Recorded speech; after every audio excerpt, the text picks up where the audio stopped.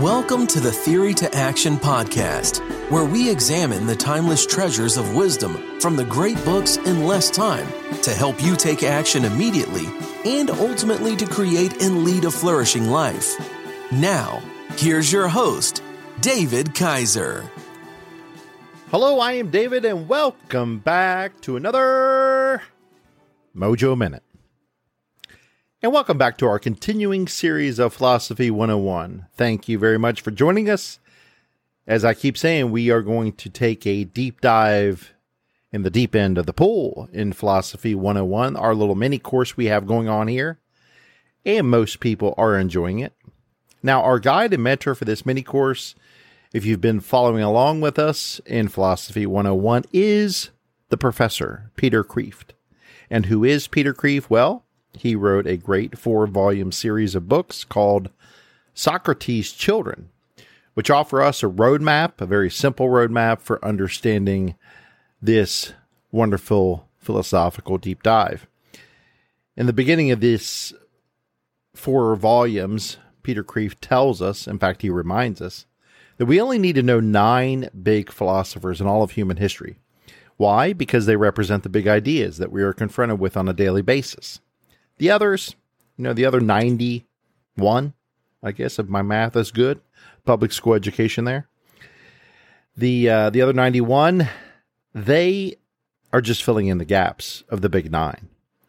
So that should give us some reassurance. If we don't like reading philosophy, we can just read the big 9 philosophers. And who are these big 9? They are, again, real quick, Socrates, Plato, Aristotle, Augustine, Aquinas, Descartes, Hume, Kant, and Hegel. And keeping up our tradition of putting the previous Philosophy 101 episodes in the show notes, we will endeavor to do that again, so you can catch up if you missed any and re-listen to them again, if possible. Now, with all that administrative stuff out of the way, let's dive into St. Thomas Aquinas, Part 2. And if you listen to Part 1, you know that St. Thomas Aquinas is one of the greatest intellects in all of human history. He was born in 1225, lived all the way till 1274. And again, our book that we're pulling these quotes from is Socrates' Children by Professor Peter Kreeft. And with that, let's roll to our first pull quote on this great saint and philosopher. Go into the book. Aquinas' writings and how to read them. In his short 25-year career, he wrote tens of thousands of pages, over 8 million words, including 2 million commenting on the Bible and 1 million on Aristotle alone. In addition to his unfinished masterpiece, the Summa Theologia, the Summary of Theology. The Summa is not a closed system, but an ordered summary, a mirror of reality, beginning in God, proceeding to creation, centering on man, culminating in man's search for happiness and return to God, who is the Alpha and the Omega. Reality is seen as a kind of cosmic circulatory system, with the heart of God pumping the blood of being through the arteries of creation into the universe, which wears a human face, and receiving the cosmos back through the veins of man's reason and free choice of moral virtue, faith, hope, and love. Is that not a fascinating picture? Fantastically beautiful. If we think of God's whole creation as a, what did Kreeft call it? A kind of cosmic circulatory system, with the heart of God pumping the blood of being through the arteries of creation in the universe. And we, in the human face, we receive that grace. And then we give it back in free choice of a moral virtue, faith, hope, and love. Just fantastic writing and impeccable analogy by Peter Kreeft. Very, very good stuff. In fact, I'm sure we'll come back to it again and again, that same picture, that same analogy. The cosmic circulatory system. Even if you're not a theologian, a Catholic, a Christian, or a theist, your mind will be powerfully exercised and improved by reading Aquinas. Read him slowly. It is more like reading Euclid than reading Dickens. Now, total aside, we will read Euclid later on. He's in the pipeline, because how did our 16th president of the United States, Abraham Lincoln, how did he teach himself to argue law? He read, of all people, Euclid, about mathematics, straightforward arguments. And that is how, in many biographies over and over, I have read where Lincoln, reading Euclid, gave him clarity of writing and thinking. Very fascinating stuff. Going back to the book about Aquinas. Read him slowly. It's more like reading Euclid than reading Dickens. It is like eating spinach. It may taste strange at first, but it makes you strong. His habits of clarity, order, and logic rub off, even when you disagree with him. He is always scrupulously fair, though his style is utterly prosaic compared to Augustine's. His fanatical honesty and passion for the truth is similar. Very important point on Aquinas. Passion for the truth. A CIA agent recruiting for spies among philosophers would find no two more hopelessly inept liars than these two, meaning Augustine and Aquinas. The basic unit of the Summa is the article, which is a very abbreviated summary of a debate. It is typically 1 to 3 pages long, and it contains 5 parts, all of which are necessary for a complete logical treatment. Number 1, the question is formulated in a yes or no pro-con format. Quote, whether, ... Number 2, all the major objections to Aquinas' answer are stated as clearly and strongly and fairly as possible. Quote, it seems that ... Number 3, the argument from a past authority for Aquinas' answer is given. Quote, on the contrary ... Number 4, the main body of the article then defines terms, explains presumptions, and proves its conclusions with syllogisms. Quote, I answer that ...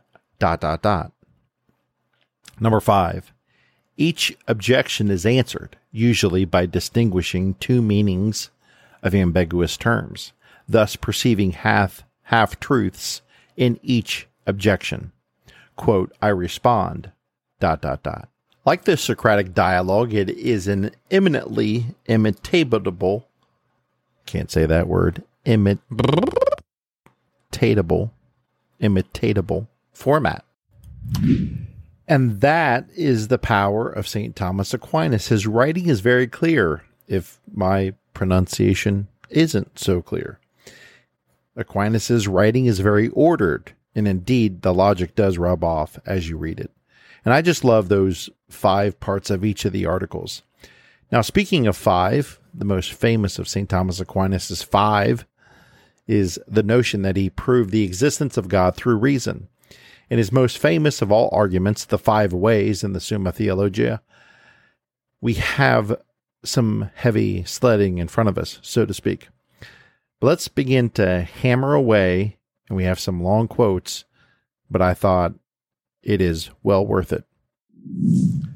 The most famous of all arguments for the existence of God are Aquinas' 5 ways in the Summa Theologia, 1, 2, and 3. They are abbreviated summaries of longer, more complex arguments, e.g. the first way takes only 1 paragraph in the Summa Theologia, but 21 paragraphs in the Summa Contra Gentiles.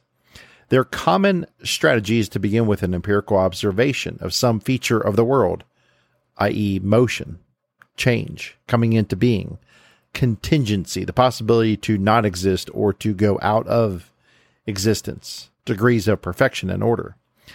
Then use the principle of causality to prove that these empirical phenomena are not explainable. To prove that these empirical phenomena are not explainable unless there is a first and uncaused cause, which is one of the unique properties of God. The 5 proofs correspond to 5 kinds of causality: cause of motion, change, cause of existence, cause of necessity, cause of degrees of perfection or goodness, and cause of order, teleological order to an end. And the essential argument is that if there is no first uncaused cause, there could be no second caused causes, no matter how many these may be, but there are second causes. Therefore, there must be a first cause. Thus, we conclude to a being with 5 divine attributes. Number 1, unmoved mover. Number 2, uncaused cause of existence. Number 3, necessarily and eternally existent. Number 4, absolutely perfect standard of perfection. And number 5, intelligent cause of order to an end. Whoa. Wrap your mind around that. It was just hard enough to read it, let alone think about it. But very, very good stuff. Certainly very close to the truth. Now, let's quote the famous argument verbatim from Aquinas. Whether God exists? Objection 1.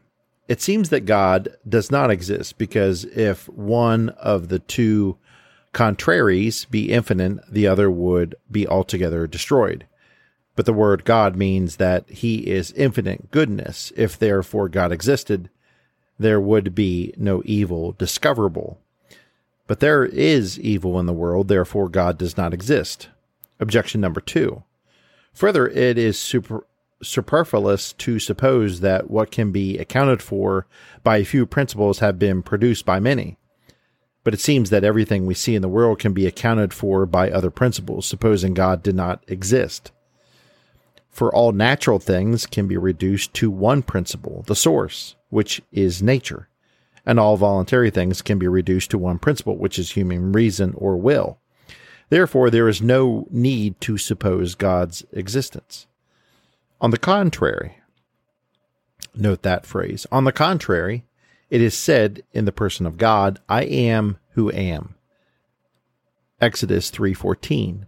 I answer that, again, note that, I answer that phrase, I answer that. The existence of God can be proved in 5 ways. The first and more manifest way is the argument for motion, change, any change. It is certain and evident to our senses that in the world some things are in motion. Now, whatever is in motion is put in motion by another. For nothing can be in motion except in its potentiality to that towards which is in motion. Whereas a thing moves inasmuch as it is in act, the actuality of it. Thus, that which is actually hot, such as fire, makes wood, which is potentially hot to be actually hot, and thereby moves and changes it. Now, it is not possible that the same thing should be at once in actuality and potentiality in the same respect, but only in different respects. For what is actually hot cannot simultaneously be potentially hot, but it is potentially cold. It is therefore impossible that in the same respect and in the same way, a thing should be both mover and moved, that it should not move itself. Therefore, whatever is in motion must be put in motion by another. Stay with me. If that by which is in motion be itself put in motion, then this also must needs be put in motion by another, and that by another again. But this cannot go on, i.e. regress to infinity, because then there would be no first mover, and consequently no other mover, seeing that subsequent movers move only inasmuch as they are put in motion by the first mover, as the staff moves only because it is put in motion by the hand. Therefore, it is necessary to arrive at a first mover, put in motion by no other. And this everyone understands to be God. Right on, right on. Good stuff right there. Let's move on to the second way. We're not going to cover all 5 ways, but the second way is a compelling proof of God as well. Actually, all 5 are compelling proofs of God. We just don't have the time to cover all 5 in complete depth. So we're going to cover number 2. And let's go back to the book to cover number 2, the second proof for the reason of God to exist. The second way is from the nature of the efficient cause. In the world of sense, we find there is an order of efficient causes.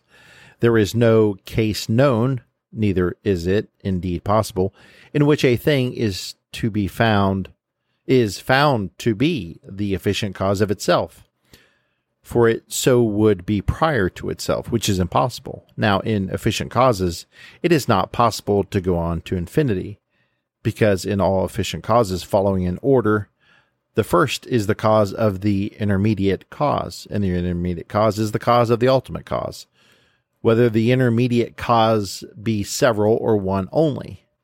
Now, to take away the cause is to take away the effect.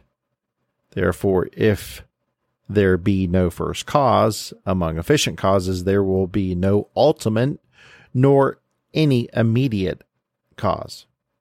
But if an efficient cause it is possible to go on to infinity, there will be no efficient cause. Follow me? Neither will there be an ultimate effect, nor any intermediate effect causes, all of which is plainly false. Therefore, it is necessary to admit a first efficient cause, to which everything gives the name of God. Ooh-yah.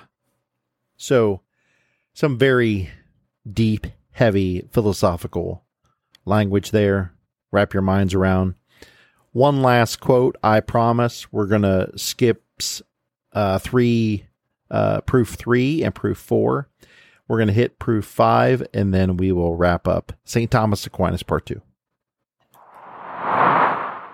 The fifth way is taken from the governance of the world. We see that things which lack intelligence, such as natural bodies, act for an end, and this is evident from their acting always and nearly always, or nearly always in the same way, so as to obtain the best result.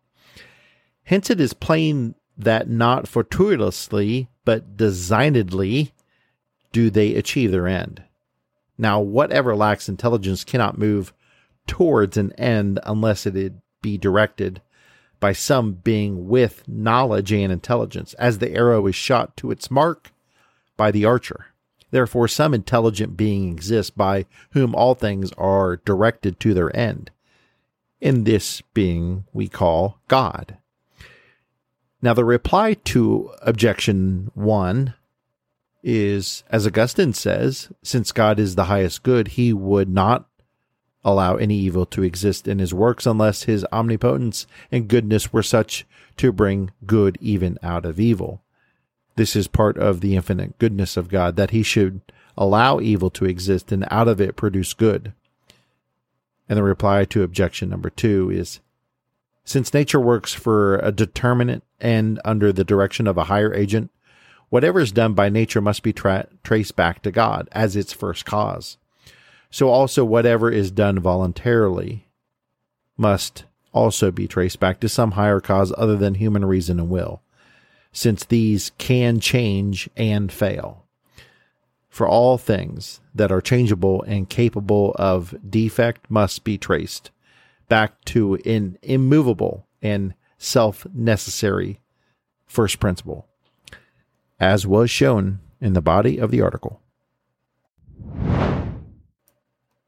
All right, coming up for air. I know that's deep and profound, very difficult to listen to just in a simple podcast, but I think that was all very, very good. Thank you for hanging with me. Now, St. Thomas Aquinas was writing all that in the 13th century, essentially proving in 5 ways the existence of God through human reason. Now, we could spend another 100 episodes on St.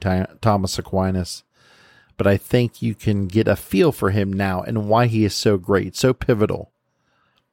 So in this Mojo Minute, let's use Peter Kreeft's own closing on his section on St. Thomas Aquinas to end this Mojo Minute. Aquinas as a Christian knew that merely natural, rational virtue is incomplete. Reason alone can tell us, as it told pagans like Plato and Aristotle, that our supreme happiness lies in union with God, and it can show us our natural desire for God, but it cannot tell us how to attain this desire.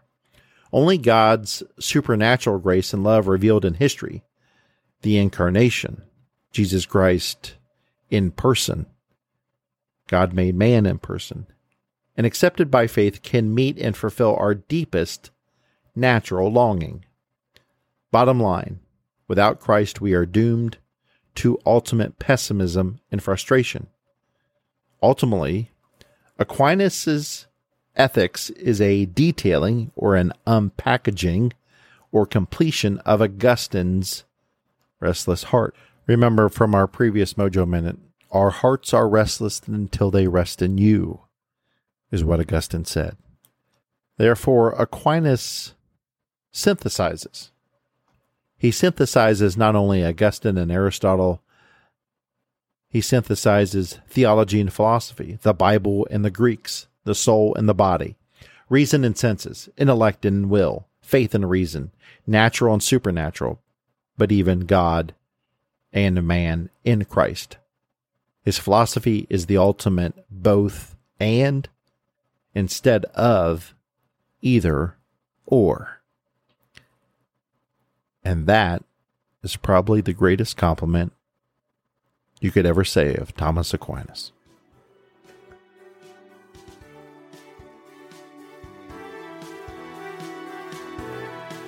Thank you for joining us. We hope you enjoyed this Theory to Action podcast. Be sure to check out our show page at teammojoacademy.com, where we have everything we discussed in this podcast, as well as other great resources. Until next time, keep getting your mojo on.